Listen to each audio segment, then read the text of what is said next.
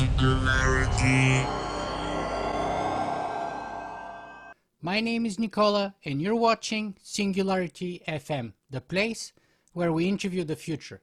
If you guys enjoy this podcast, you can show your support by either writing a review on iTunes or by simply becoming a patron via interviewthefuture.com. Today, my guest on the show has been named one of the world's 10 most influential intellectuals by MIT.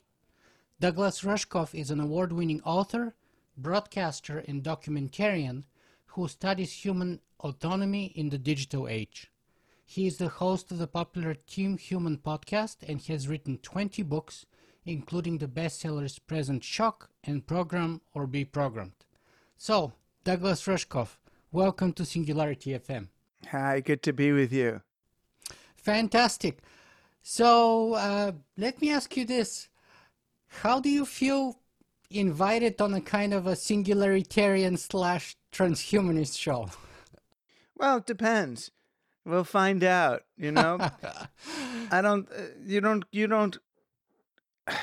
singularity means a lot of different things to a lot of different people.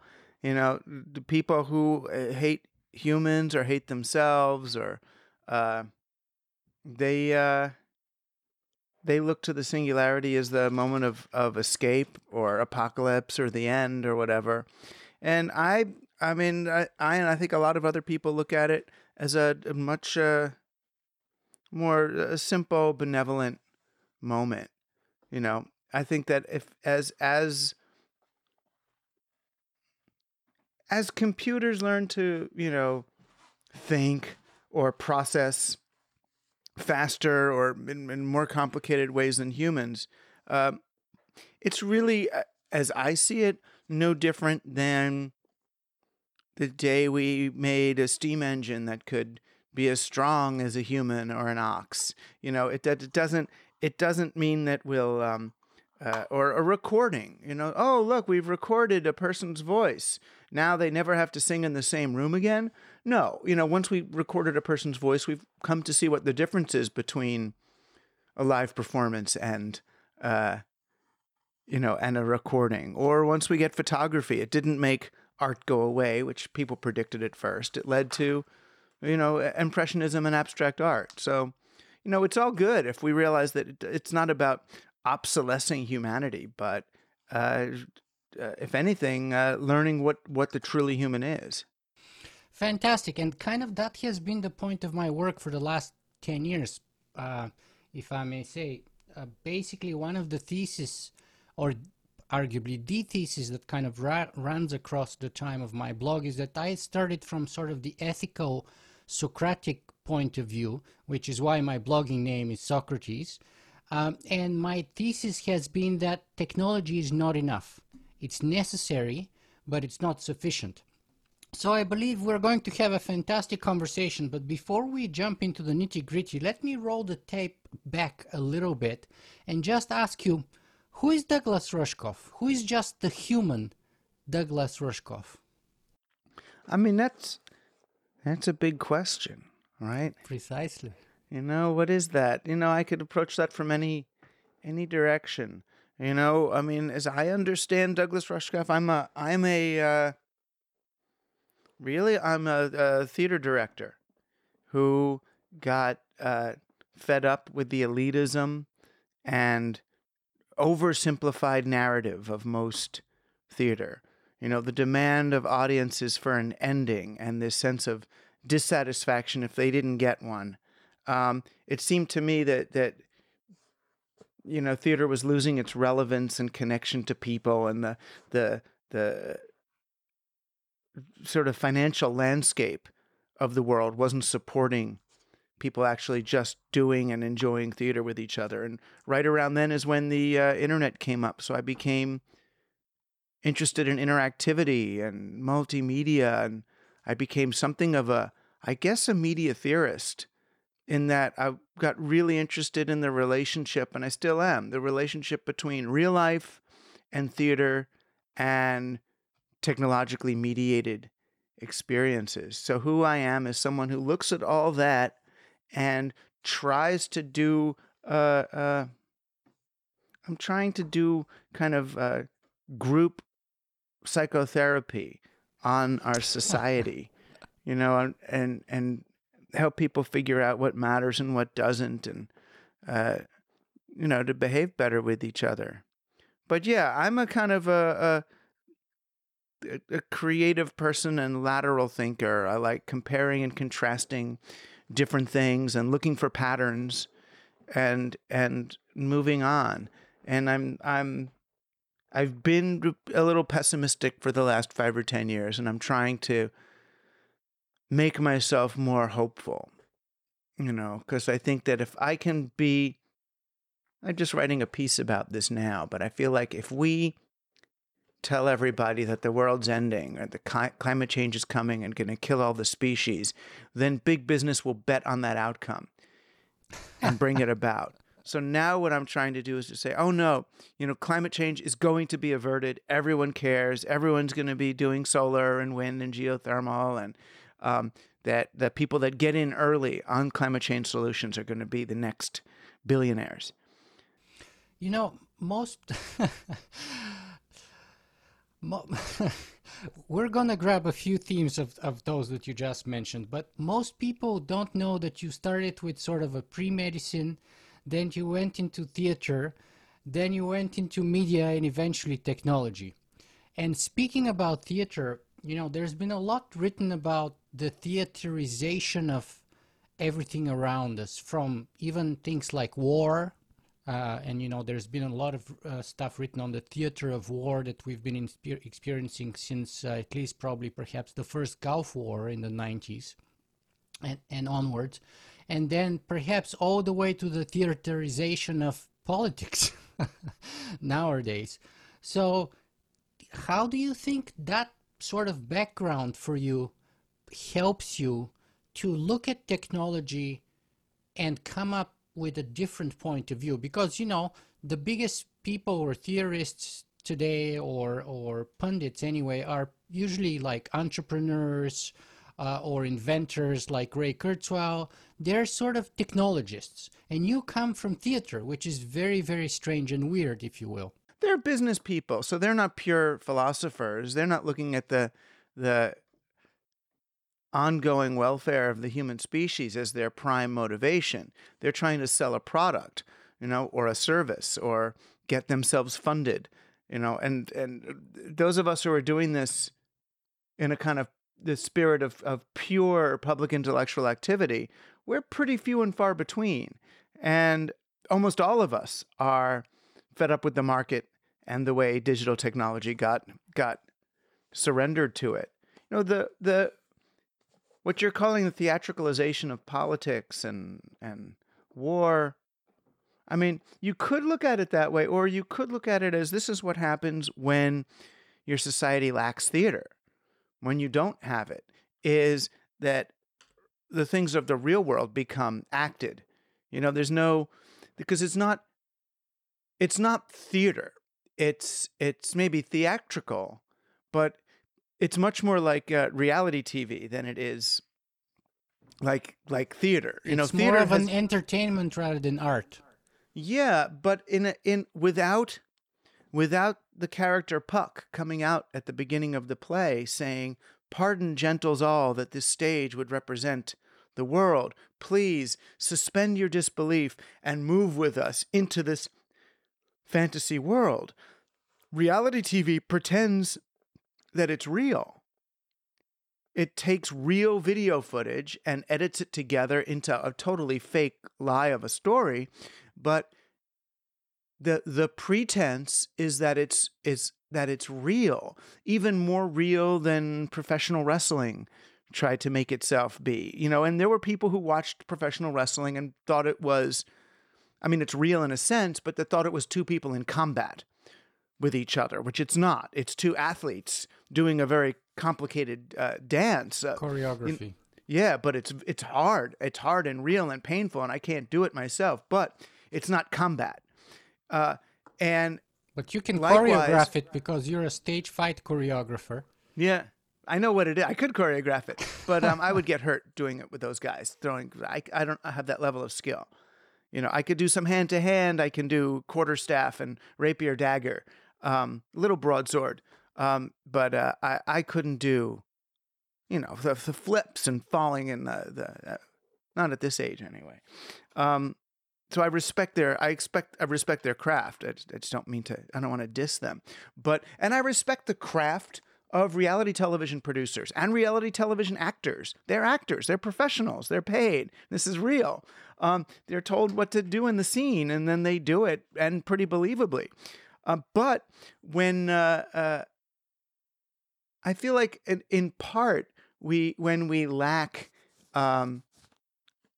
ritualized narrative experiences, we start to project them onto our world. And I would say definitely as a theater director, it's easier for me to see Donald Trump's performance. I can watch when he's coming up with a new bit, or I understand how improv actors work and what he's doing, and the way in which he's playing this part. But it's sad. It's not real theater. And I do think if we had real theater, we might not have fallen into this spectacle. But the spectacle you're talking about is what the Frankfurt Group was warning us about. This is exactly what Adorno and Horkheimer and Benjamin, they were saying this. By the 80s and 90s, most academics in America, most thinkers, dismissed those folks, saying, look, we had all this TV and we got the internet. That society of spectacle never happened. It just did. It just did, bigger than ever. So now is when we should kind of reread those folks and see what happened. Yeah, I agree completely. Another group that sort of came up or started its ascent to prominence around the 90s was the group of the futurists. And nowadays, it seems like everyone's a futurist. So in the 1990s, you wrote this piece, Why Futurists Suck. Let me ask you, do futurists still suck today, and why? Yeah, they do. They suck. Look what they did. I mean, this is what happened. The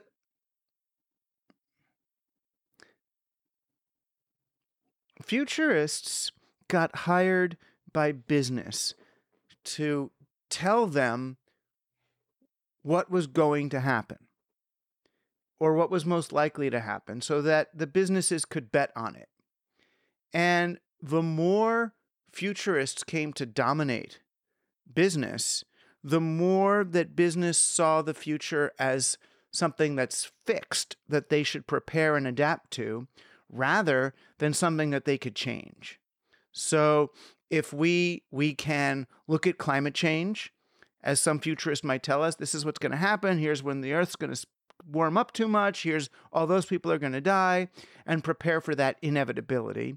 Or we could look at, well, what could we do as humans? What could we do as a business to actually change the future, to make the future something that we want? So the futurists that I was meeting in the 90s were all of these kind of Wired magazine approved authority figures in things, who were pitching a very pro-business future. They were basically reactionary forces saying all this disruption is really superficial. Wall Street and the stock market will remain just fine through this whole next revolution. I mean, Alvin Toffler was a real futurist. That was before this breed of fakers. Alvin Toffler was one who said in every major age, there's going to be a new form of government and a new form of economics. Totally new. So we got the agriculture, brought us the monarchy and central currency, So what will this bring? Something as different from the republic, as the republic was from the monarchy, and the monarchy was from whatever that was, the late medieval feudalism. Mm-hmm. Well, we have people like today, Steven Pinker, who are telling us that we live in the best time of history. We have people like...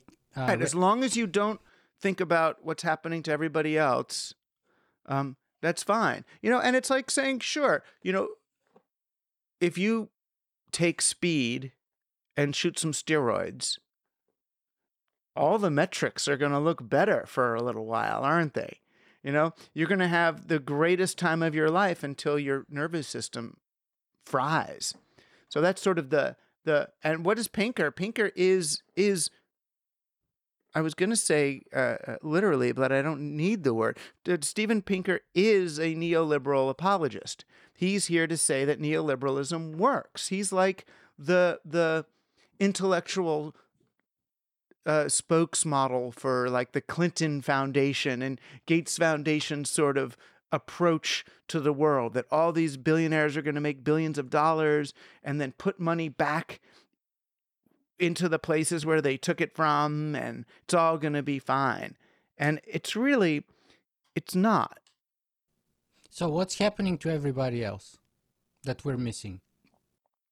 Well, it depends where. In some places, things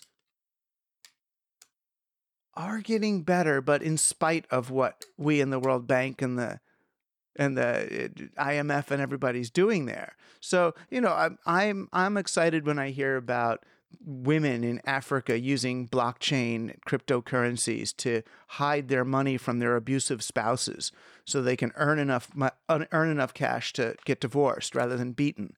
Because these women, they used to work and the husband would beat them and find the cash. So I'm excited about that, or about microcurrency transactions in India, where there's a new kind of a pro-labor movement emerging from the bottom up because they're capable of. But what are you worrying about then? That American and other corporations are externalizing slavery and climate abuse to the rest of the planet, and that the planet got too small to do that. They're operating as if there's an exhaust pipe in the back of the car and they can keep going forward and never have to breathe that smoke. But they do now. It's all in the same place. We're still on a money system that requires accelerating growth in order for it to work. And we've run out of room for accelerating growth. Everybody wants to slow down. We can't buy and sell as much crap. We don't have any more consciousness. We have no more space left. Well, Ray Kurzweil says that we haven't even scratched the surface yet, and he says that the singularity is near. Peter Diamandis says that the future is better than we think, that we would be living in a world of abundance, and that all that we need to do is just to be bold. What's the problem with those visions, or what are those visions missing? Well, most of the ways that they're saying to be bold means find, a wealthy white Stanford graduate who's taken a lot of game theory and systems theory to come up with a single giant one-size-fits-all solution for the planet. That we're just going to engineer some super thing, or we're going to be bold enough to shoot sulfur into the sky and block the bad rays, or throw iron filings into the ocean. That mind the asteroids. Them too. It'd be good to be able to shoot them down if one's going to come hit us. But I don't think that's the most likely problem right now. There's so many others, so many imminent ones. So what does it mean to be bold if we know that the planet's insects are heading to extinction? Yeah, and I that was when just they sharing do today that piece, yeah. Right. So we know that if and when they do, we all die. Now, what is being bold? You could say being bold is coming up with drone hummingbees that will fertilize everything, and the drone earthworms to clean the soil and aerate it. Or we could say, maybe we want to moderate our rapid extraction of resources in the name of capital so that we can sustain the planet a little bit longer. That maybe solutions that don't cost a lot of money, that we should find a way to be allowed to implement low-cost solutions, even though they don't contribute to the economy as well. They save, or to the capital economy as well. They save more people in less time and with less effort. But it's a real problem that the easy ways out, I mean, relatively easy, like adopting permaculture strategies and crop rotation and soil maintenance and the sorts of things that really would work, are not considered bold by the likes of Elon Musk and Peter Thiel, or whoever wants to build the next, space station. Mhm. Let me ask you this. You say that there's an anti-human agenda deeply embedded at the level of the operating system of our technology, perhaps even at our civilization. Can you sort of unpack that for us, please? Yeah, I mean, it'd be easy if people just read a few pages of Team Human. They'll get it a lot easier. There's a lot of ways to look at it, but you want to ask, well, why did digital technology, which was originally intended to connect us all in these wonderful ways and allow for conversations, why is it turned into something that isolates us and represses us and leads us to look at one another as enemies and provokes unthinking kind of stimulus response reactions from people instead of thought out ones? Why does it try to bring out our worst behavior? Why were the social media companies so compelled to take the algorithms from Las Vegas slot machines and embed them in their operating systems? Why do they use behavioral finance to get us to do stuff against our will? Why would they do that? And they do that because underneath the operating systems of any of these platforms is the operating system of extractive, growth-based corporate capitalism.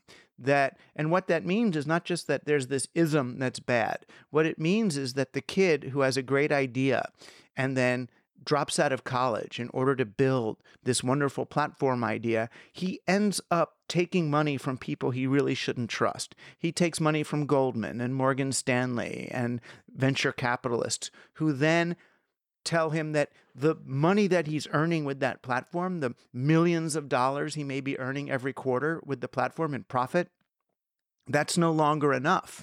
They don't care about the operating profits of the company. They need to be able to sell the company for 100 times what they invested in it.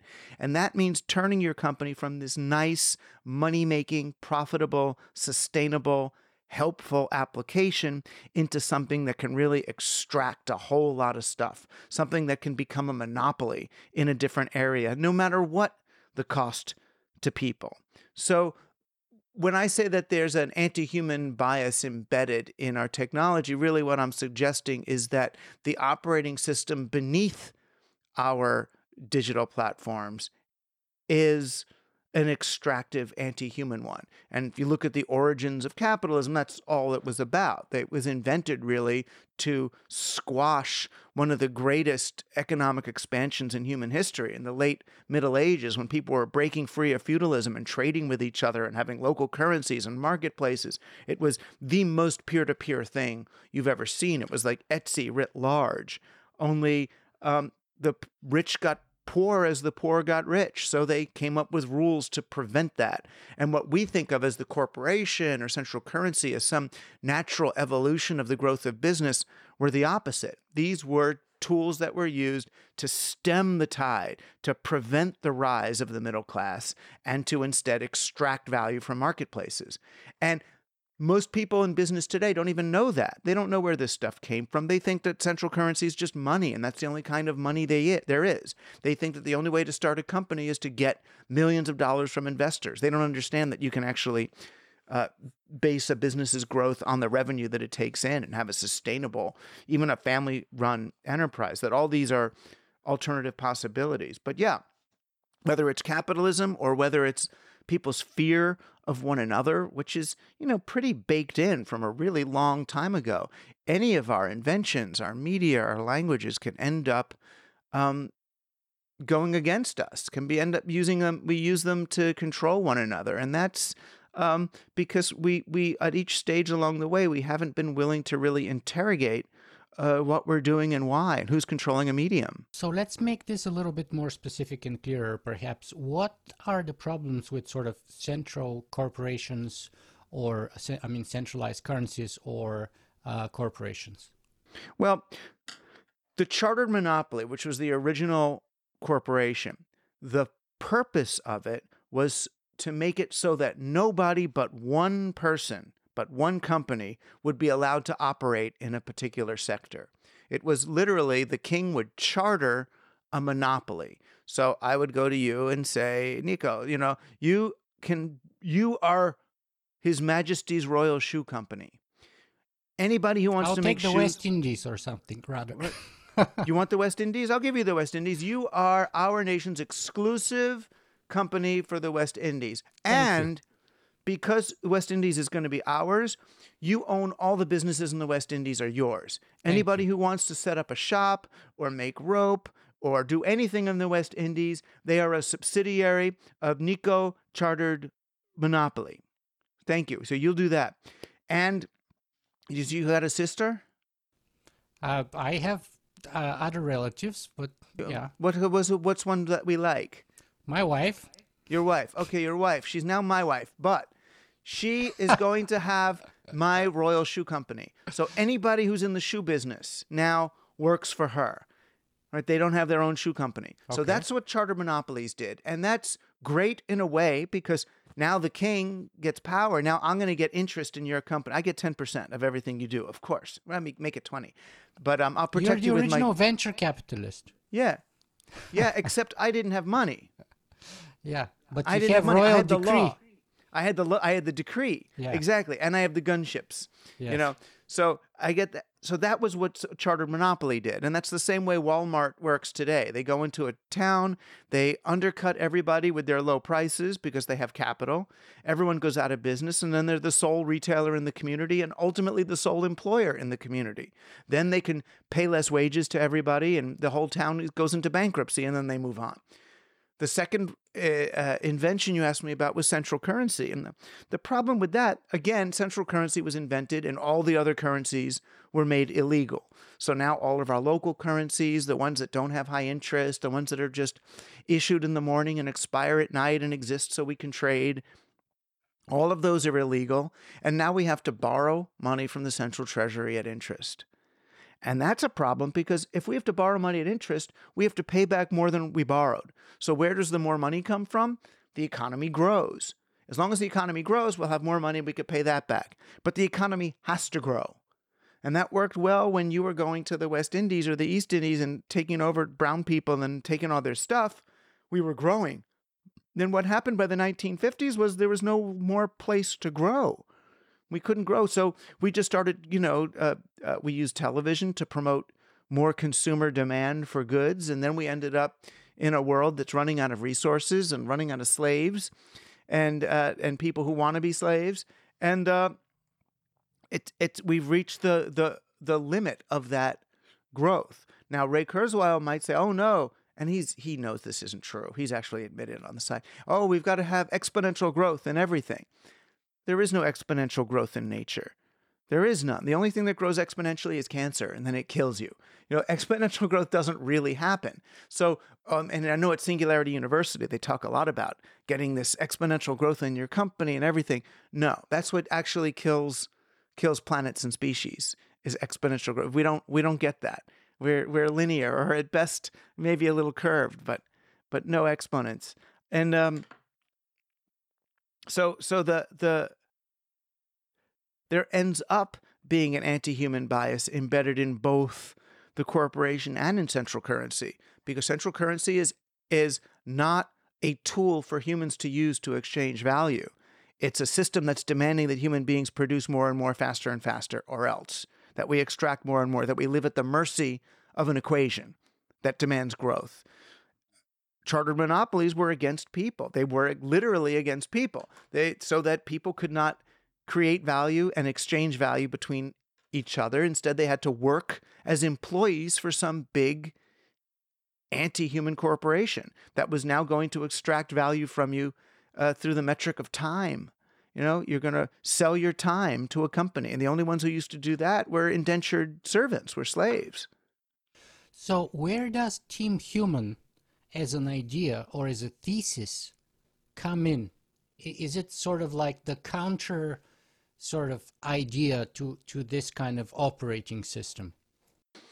Yeah, well, in one sense, Team Human is a response to Ray Kurzweil, and those of his ilk who say that human beings should accept, their obsolescence. And we should pass the evolutionary torch to our silicon successors.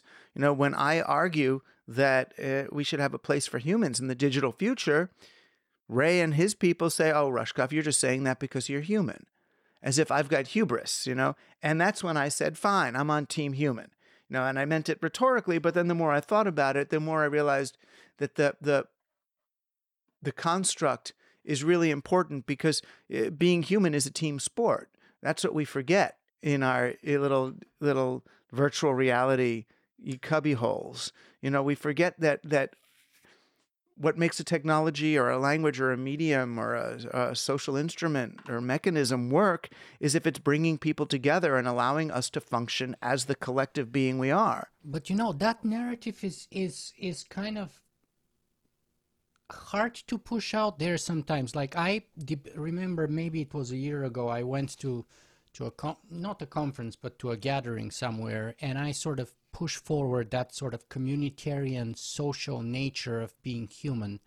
And basically the guy next to me like laughed into my face so deeply and profoundly that I was like dismayed and shocked, like, and then came out with the sort of traditional sort of libertarian, maybe even Ayn Randian objectivist thing about like me, myself, and my own property, and like, egoism is altruism, and we are competitive by nature, and survival of the fittest. And it seems like this is kind of the popular narrative today, and the narrative that you're pushing with Team Human and that I was espousing at that moment is not popular one. People don't see it as obvious. They don't even seem to see it as likely quite often, unfortunately. Right. Well, then they're going to suffer and die. And if that idea wins out, we're not a planet of individuals. The first right that individuals in the Constitution got was the right to assemble. That's because they realize that that's who we are. I guess I'm part of the great conspiracy, right? Which is conspire, literally means to breathe together. I like being with other people, and I think that's where we get our power. I get it. If you're in big business, the last thing you want is for people to be talking to each other. They're going to buy less stuff because they're happy and they have friends, and they're going to forge solidarity. They're going to have unions. They're going to want money. They're going to find people working together is the enemy of kings who want to control us, of presidents who want us to look across the wall at those Mexicans and see them as less than human, to see them as rapist, killer, MS-13, horrible things. And you get in your house and build your walls and lock your doors and get your big screen TV and stay in there alone. Every night is like The Purge, where everybody's out there killing each other. You just get the best guards. And what that does is it leads to the current millionaire and billionaire fantasy, which is that the world is going to explode or there's going to be a massive revolution, and the best they can do is buy land in New Zealand or Alaska and get electric fences and robot guards and private underground hydroponics and keep themselves alive all alone with their old Netflix tapes to keep them happy, or some, Japanese-made, cyber sex doll, and have that until the end. There's all those people who are buying the sort of the nuclear bunkers, abandoned nuclear bunkers from the Cold War, and converting them into sort of like 5-star, sort of like end of the world habitats where those people can go and sort of... Right. And that is the end game of the Ayn Rand individualistic path. Right? Where the idea, the object of the game is to earn enough money to insulate yourself from the cruel, horrible, competitive world. That's not what Darwin wrote about in his evolution. It's what no real scientist has written about that as the story of evolution. That's the bastardized story of evolution, Herbert Spencer retold. actually coined the term survival of the fittest, not Darwin. Right. Yeah. So Yeah. let me ask you this, because I think it's a continuation of some of those ideas. We all know what an anthropomorphism is. Tell me a little something about what you call mechanomorphism. Yeah, well, anthropomorphism is when you see the human face in your front of your Volkswagen Beetle, or when you put rabbit ears on your Macintosh and call it, Betty. It's like when you see the human in something else. It's a natural thing that we do. Every time we look in a socket in the wall and you see two eyes and a little mouth, like in Munch's the scream, it's like, oh, I see it. Mechanomorphism is the opposite. It's where you see the machine in the person or in yourself. So, okay, am I multitasking? What's my efficiency rate? What are my inputs and outputs? I've got, too much data in my RAM. And when we try to ape the qualities of the machines, which is what we're doing now. And because again, we see ourselves as in competition with the robots rather than that the robots are our tools. And it's a problem in that again, it goes back way further than just technology or digital technology, but it's viewing human beings in terms of their utility value, rather than some essential value. And this is where we get in trouble with both the scientists and the free market libertarians, because I'm arguing that human beings have intrinsic worth. That there's a value to me other than what I produce for the market, that I'm not just an economic actor, behaving out of personal greed. And one of the sort of side effects of that sort of valuing human beings in a particular kind of way based on efficiency and productivity and so on is, and I want to share with you, in the last maybe 18 months, two of our friends have committed suicide. So first, it was... You mean you and your wife? Yeah, in our sort of circle of friends here in Toronto, Canada. So first it was a guy, and he was a fan of my podcast and a supporter too, and a donor. He was in his sort of mid-30s, and then he hanged himself one day without any visible outwardly sort of sign that there's trouble. I never realized, and then I went back and I was like, I should have spent more time with the guy. Like, I was shocked. And then just like 3 days ago, actually that girl was kind of a closer friend to my wife's sister, but she had a baby a couple of months ago, and she was like sort of early 30s, very fit young mother, baby 2 months old. And then she hanged herself too. Like, she probably had postpartum depression or something. Well, that organic. For sure played a role. There's no doubt about that. But I'm just saying that there's a lot of suicide rate sort of explosion, if you will, especially in those sort of young people who are supposed to be at the prime of their life, at the best period of their life. Like, we're talking early to mid-30s here, right? You're supposed to be at your peak in any way possibly, physically, intellectually, sexually, like in any kind of way. So do you think that's connected with that sort of utility ascription to humanity and sort of that mechanomorphism and yeah, I mean, maybe not directly, but at least no more than one or two steps removed. So, if our supposedly social media platforms and all of our communications technologies are optimized to extract value from us and to prevent us from forming connections with one another, because the more connections you have with people, meaningful, loving connections, the less money you spend. You don't need to spend money if you're getting laid by someone you love, and you're just going to fuck all the time, right? You're not going to start spending money. It's like, why? You want to go to the movies or you want to have sex? Okay, let's fuck. Right? I mean, you want to go do some meaningless experience that costs a lot of money, or you want to hold hands and walk through the woods and look in each other's eyes, right? The more you are actually with people, let's just have a party. You're going to enjoy. You'll buy potato chips and that's about it. So all of these platforms are geared toward making us like each other less. They're geared toward these kind of snap judgments we make. Oh, there's a guy with a MAGA hat. Oh, I hate him. Oh, there's a black person. Oh, I like them. Oh, there's a this.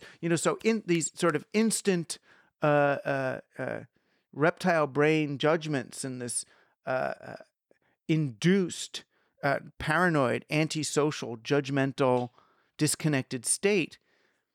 So the fact that people are feeling more alone today than ever before, that the more connected you are, the more you use Facebook, the more alone you feel, that should tell people something. I think Instagram is the worst, actually, in terms of like depressed people and suicidal people. And actually, we had another cousin of my wife who attempted to commit suicide but failed.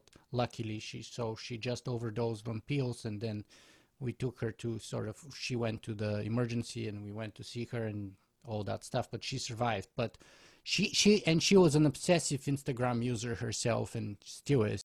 And a lot of people, they reach out for help on the internet, which is really strange too. And I've seen that on the, and I thought about closing them for this reason, but on the message boards I have for my Team Human podcast, and people start threatening suicide, and it's like, what do? You can call the cops and send them to their house, but it's not like they're going to do it that day. They're saying they're going to do it that month or something.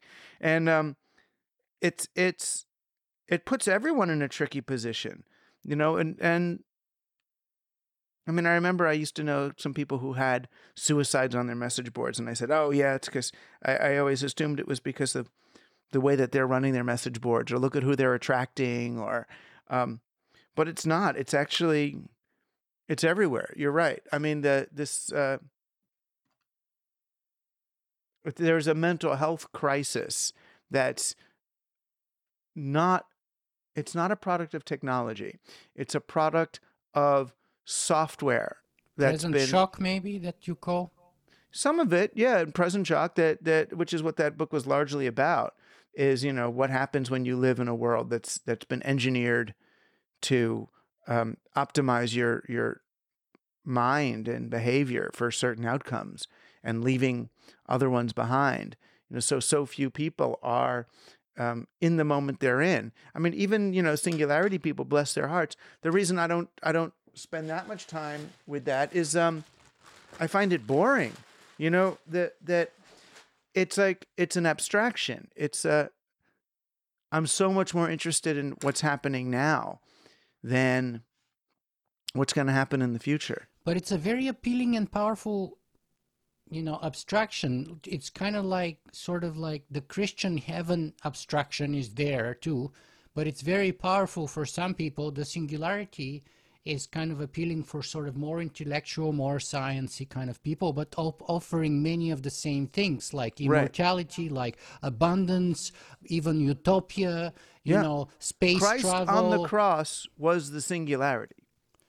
Another way of understanding the singularity, it's McLuhan didn't know about the singularity, but in I think it was in Mechanical Bride, he said the one moment when the medium became the message was when Christ died on the cross.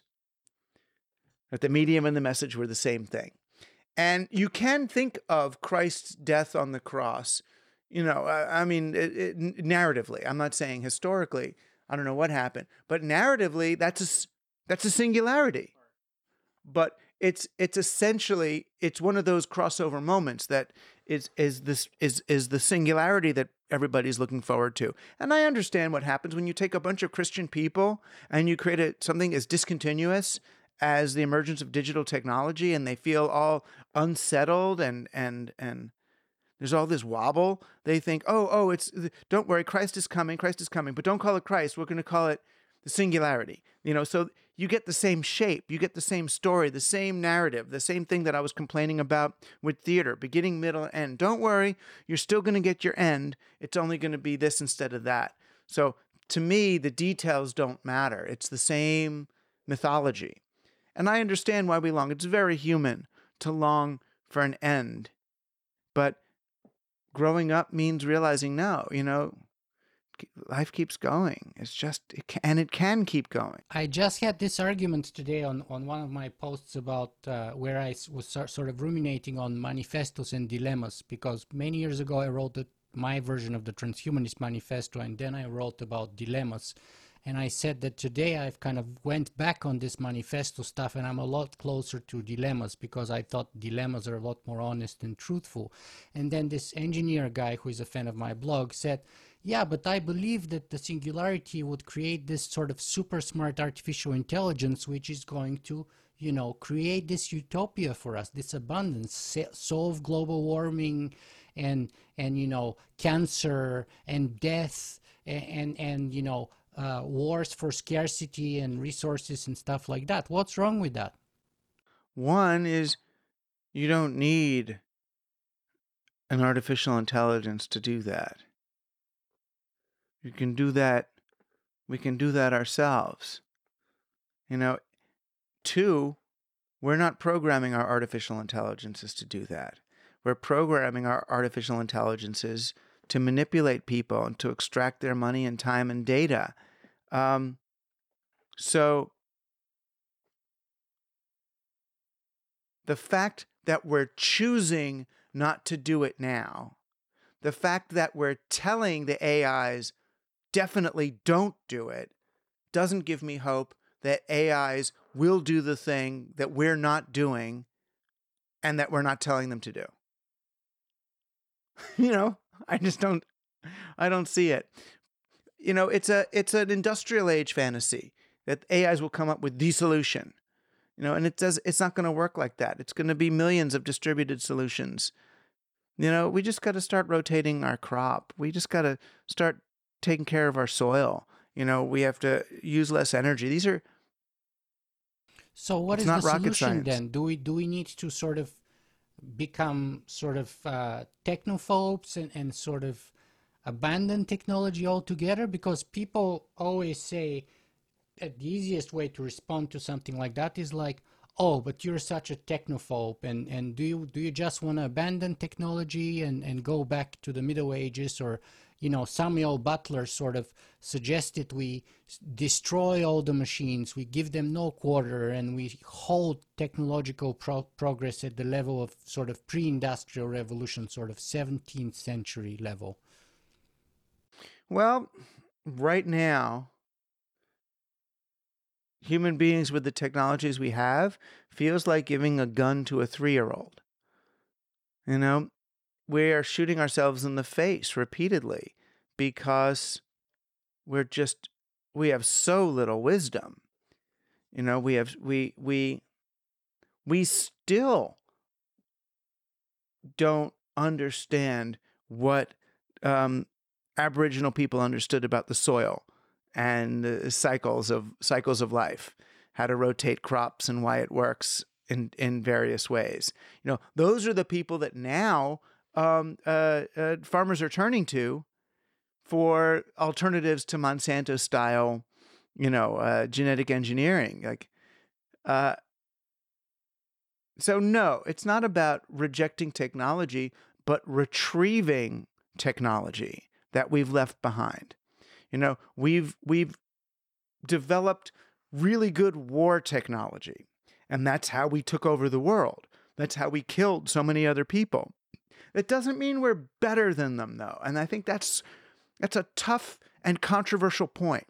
Just because white Western Europeans were able to conquer Native Americans doesn't mean white Western Europeans were better than Native Americans, or that the Native Americans weren't more advanced than white Western Europeans in many ways.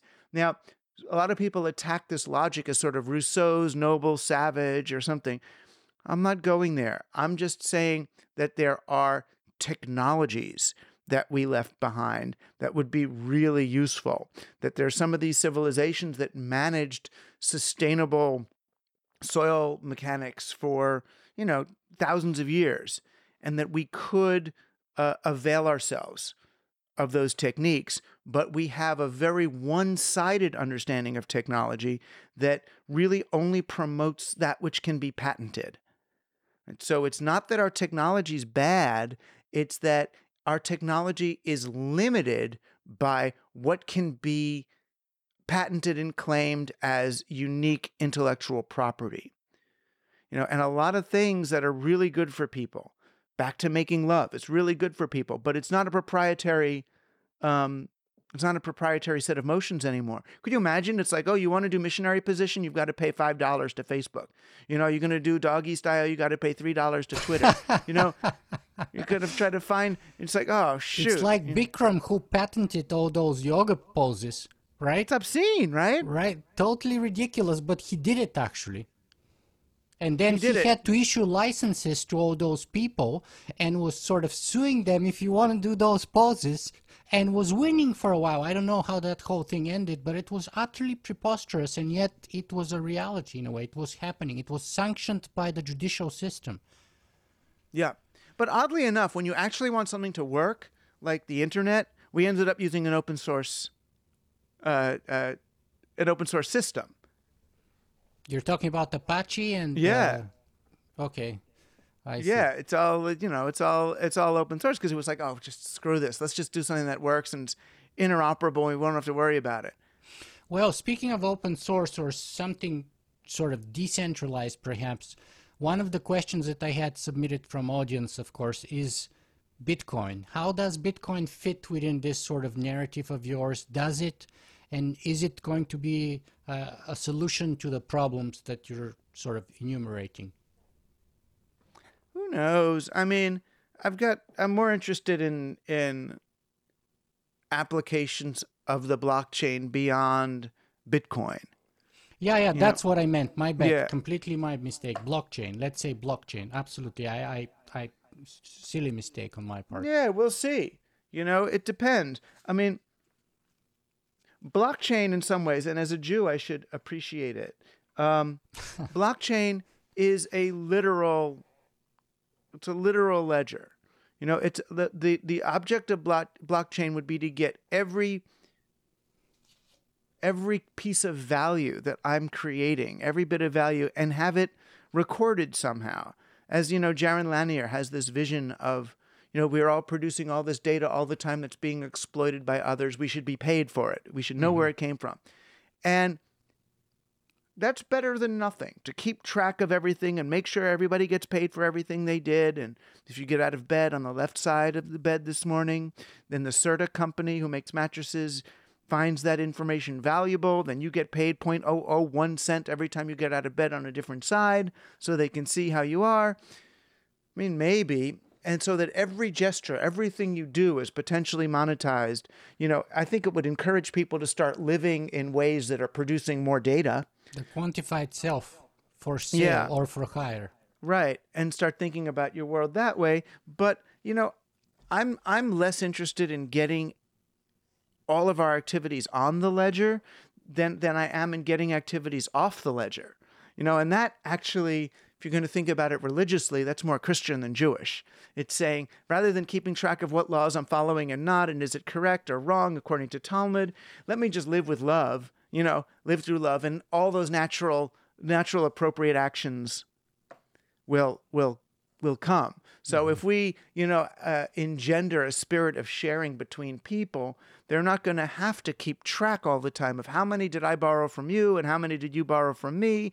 It's like if you go to your neighbor's house to borrow an egg, you've got to keep making sure, okay, that's one I owe you, and then you owe me one, and you got water from me, and then you got this from me, and then your kid shoveled my walk, and then you said hi, which actually made me feel so good. You deserve some points for that. It's like,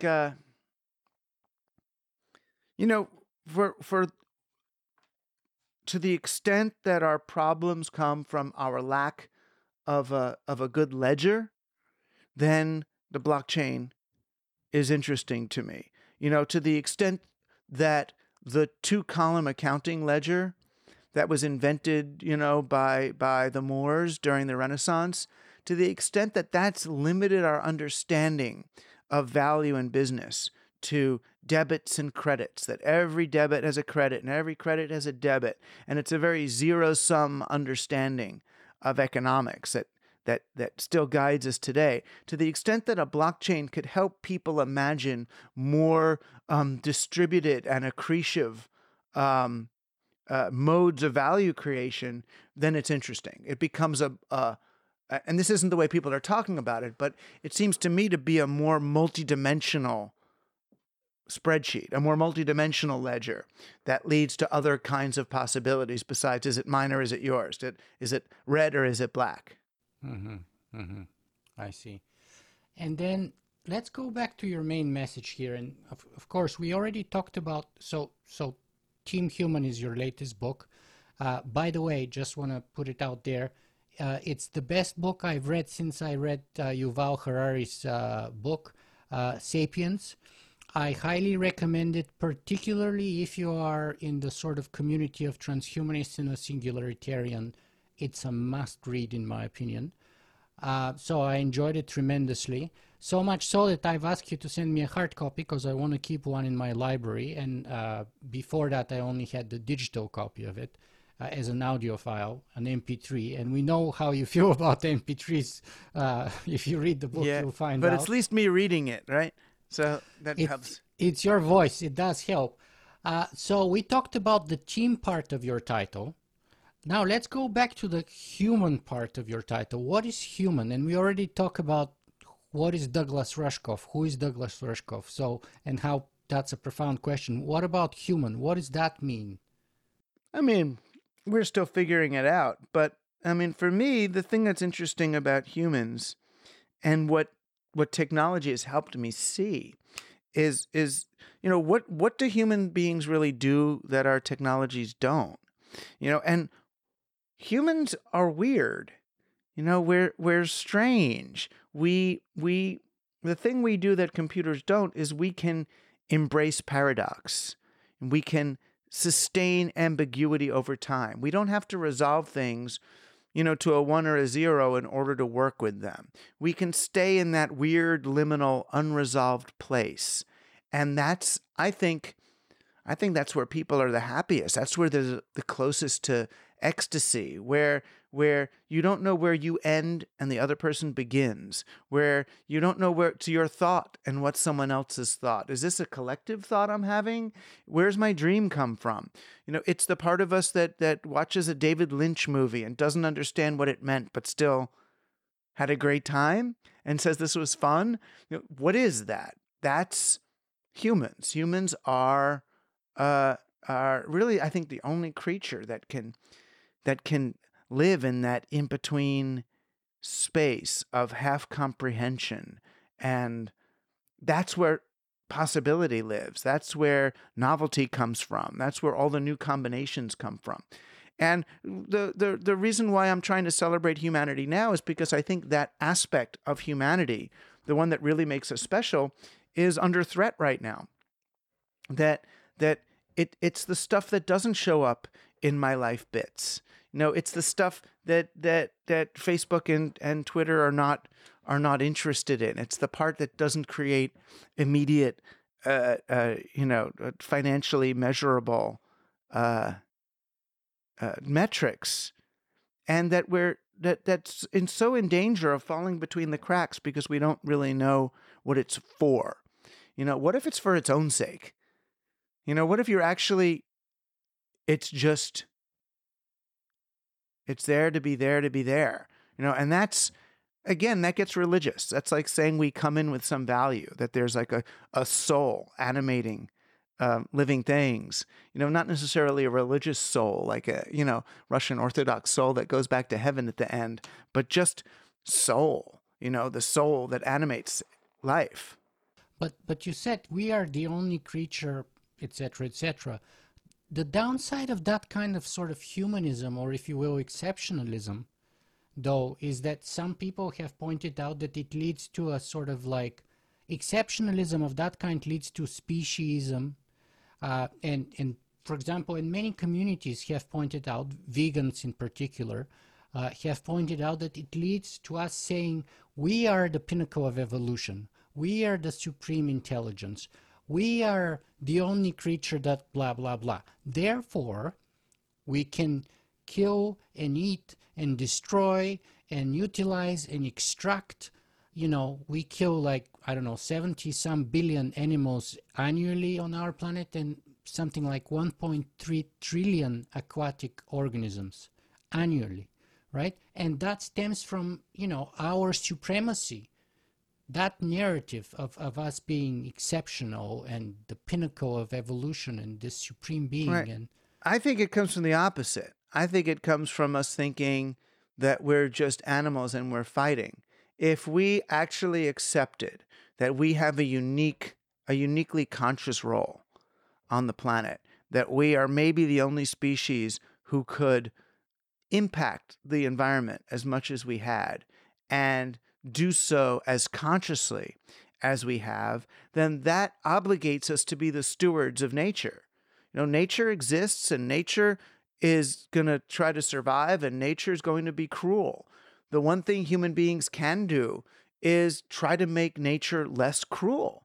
Human beings can leave a field more fertile than we found it. We can we can live with compassion, and only by accepting our unique place, not superior place, but unique role in the scheme of things.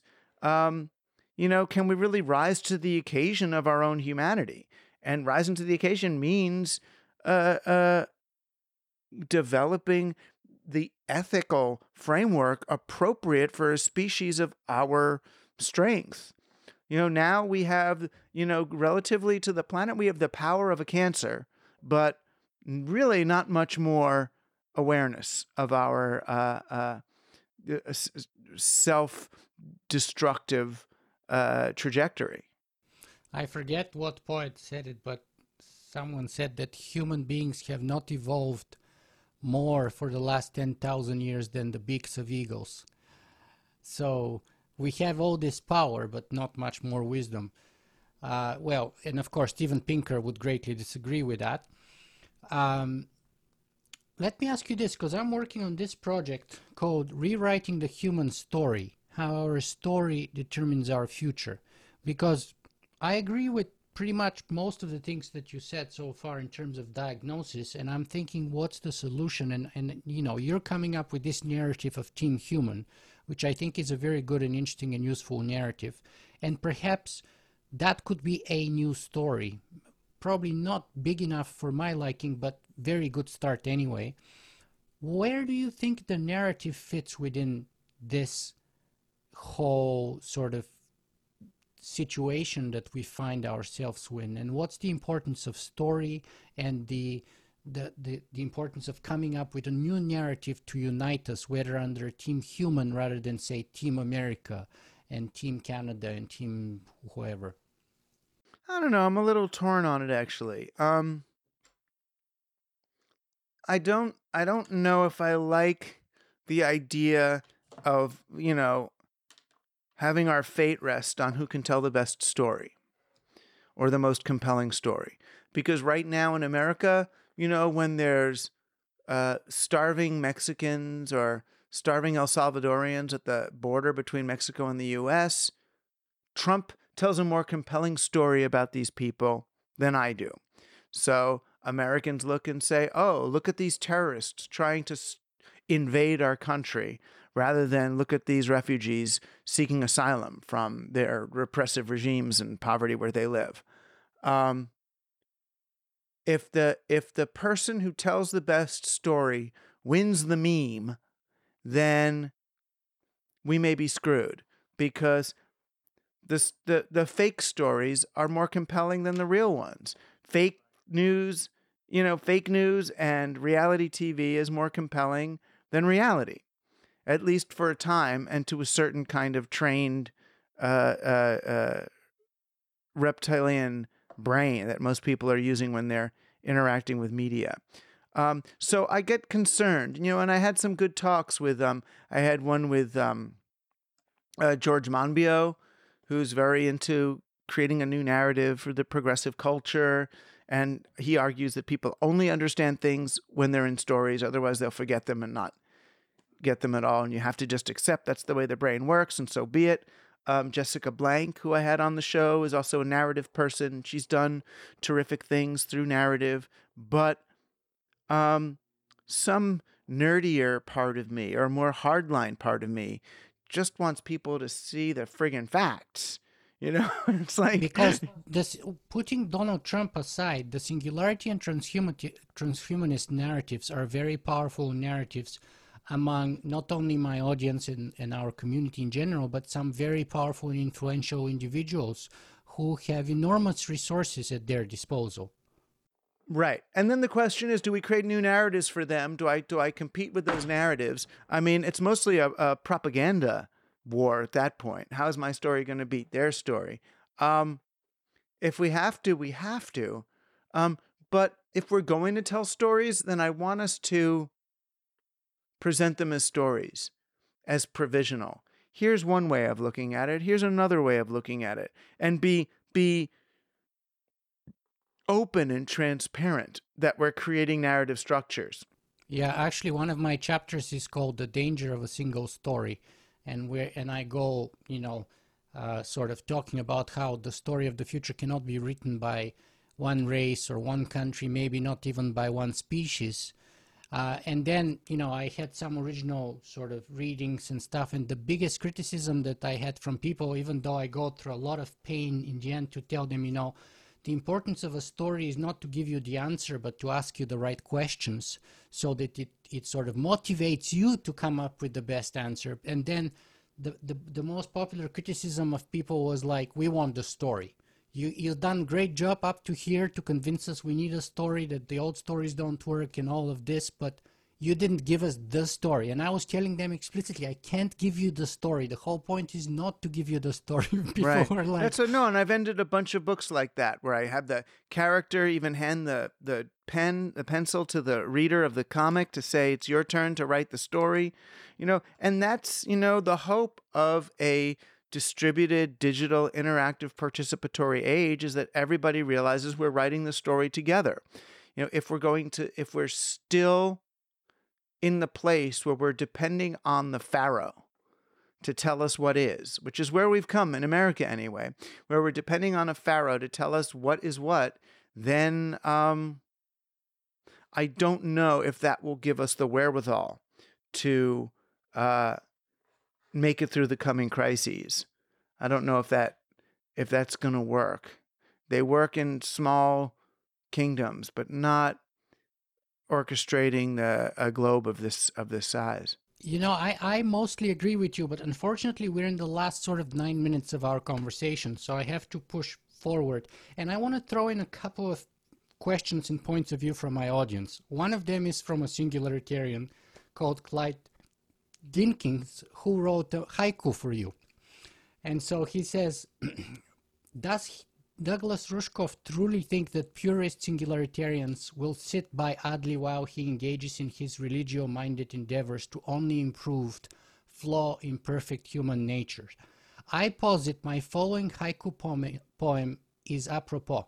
As noted, I follow the traditional Japanese format, no title, exactly 17 syllables total, 3 segments, and 575 syllable segments ratio. So here's the haiku.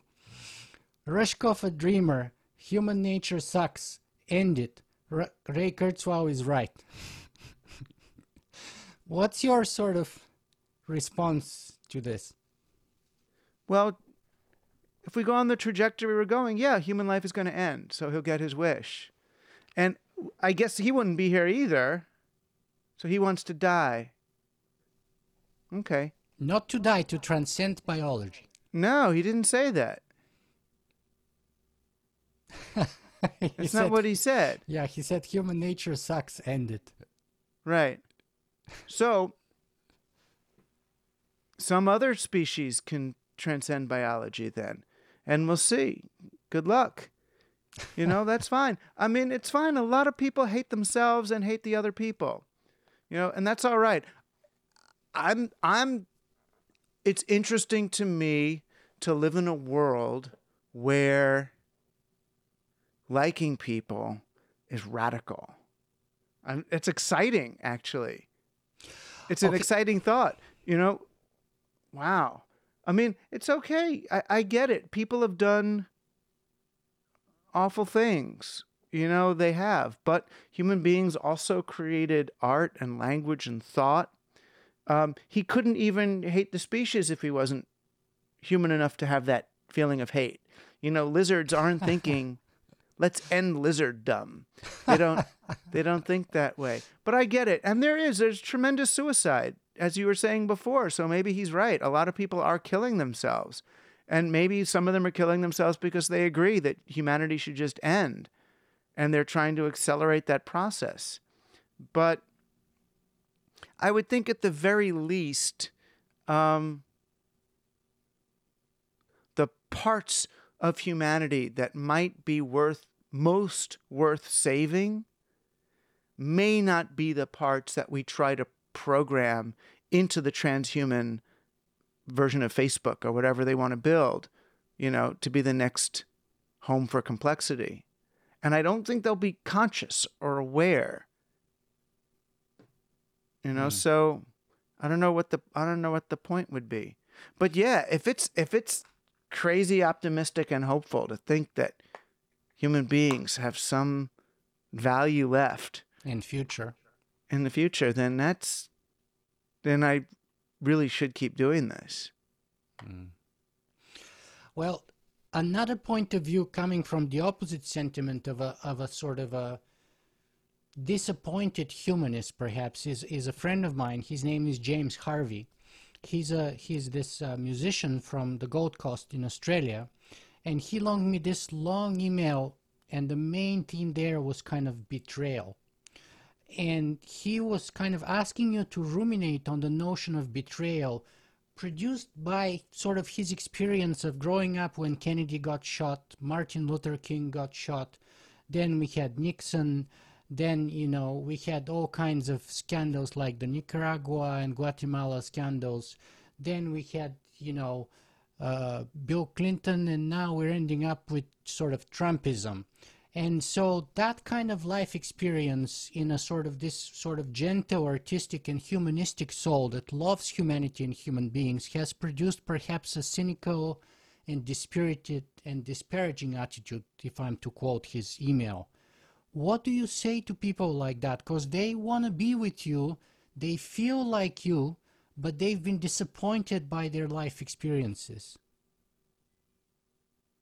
Life is pain and suffering, you know? The Buddha figured it out, you know? If you really, in some ways, it's the worst but the most beautiful thing. It's been hard. It's been hard for a long time. I mean, you know, it's part of the reason I think people like watching, you know, Game of Thrones or something is because, you know, it's a thinly veiled kind of a medieval world. Is they look back and you can say, oh, well, it was harder back then. You can get a little bit of that sort of Steven Pinker happiness that, oh, look how far we've come since everybody just raped each other and cut off their heads and stuck them on spikes. Human beings can be really, really cruel.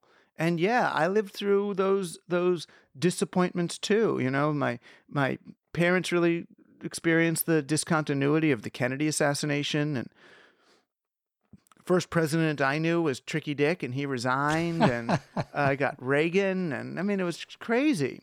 Watching the beautiful young idealists get shot, and right.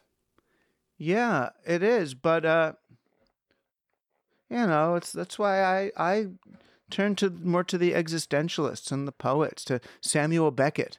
I can't go on, I must go on. You know, I mean, look at Waiting for Godot. Look at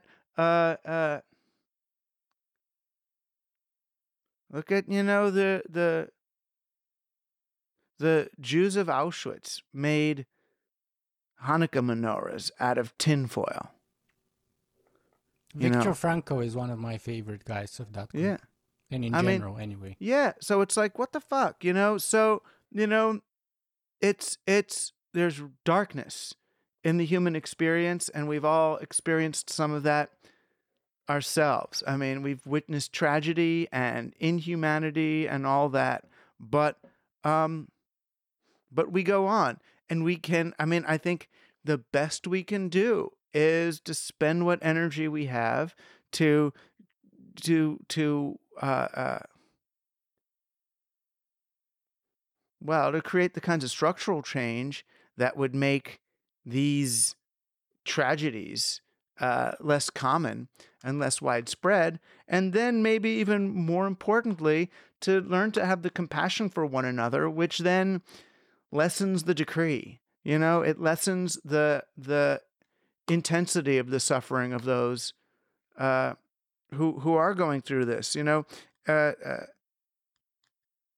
if you have, you know, family, if you have friends, if you have community, then the tragedy of watching, you know, the Twin Towers in 9/11 go down is different than if you're in it alone without a sense of collective witnessing.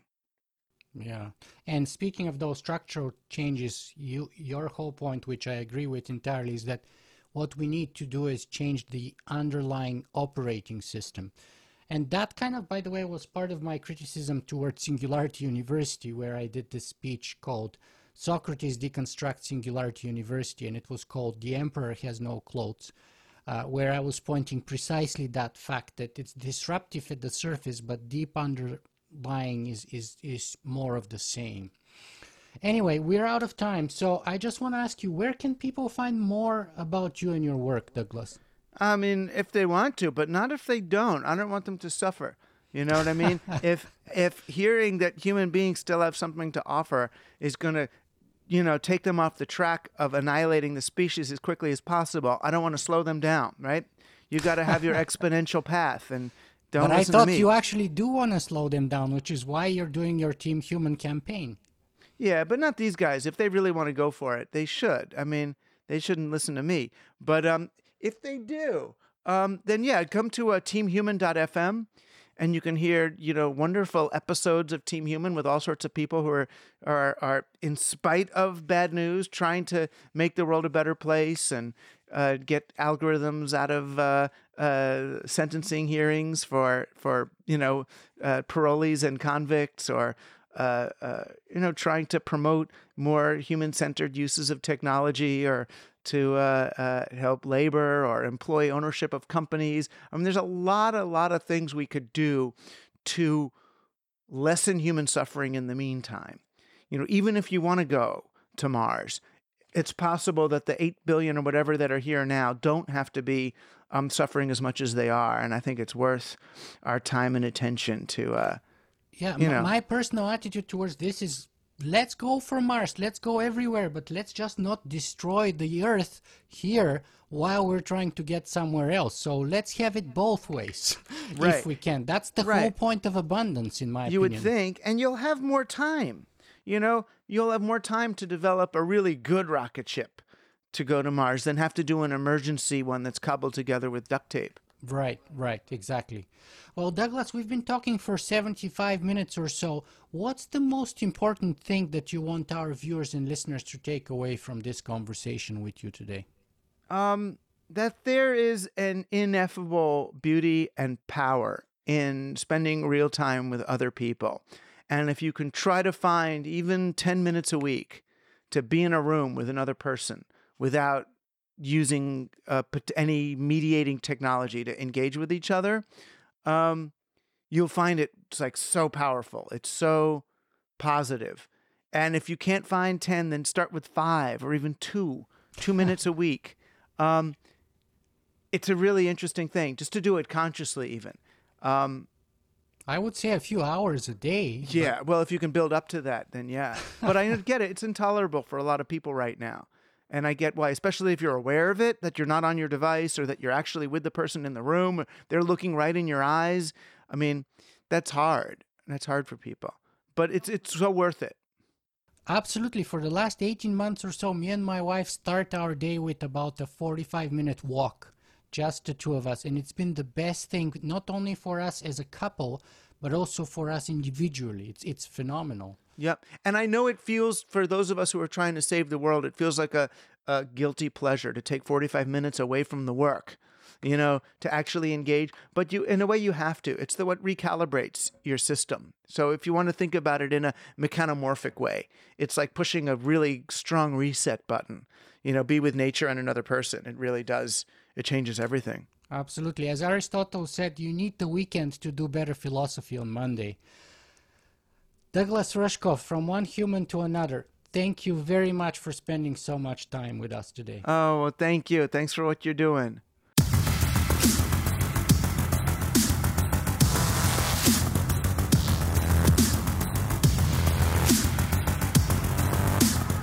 If you guys enjoy this show, you can help me make it better in a couple of ways. You can go and write a review on iTunes, or you can simply make a donation.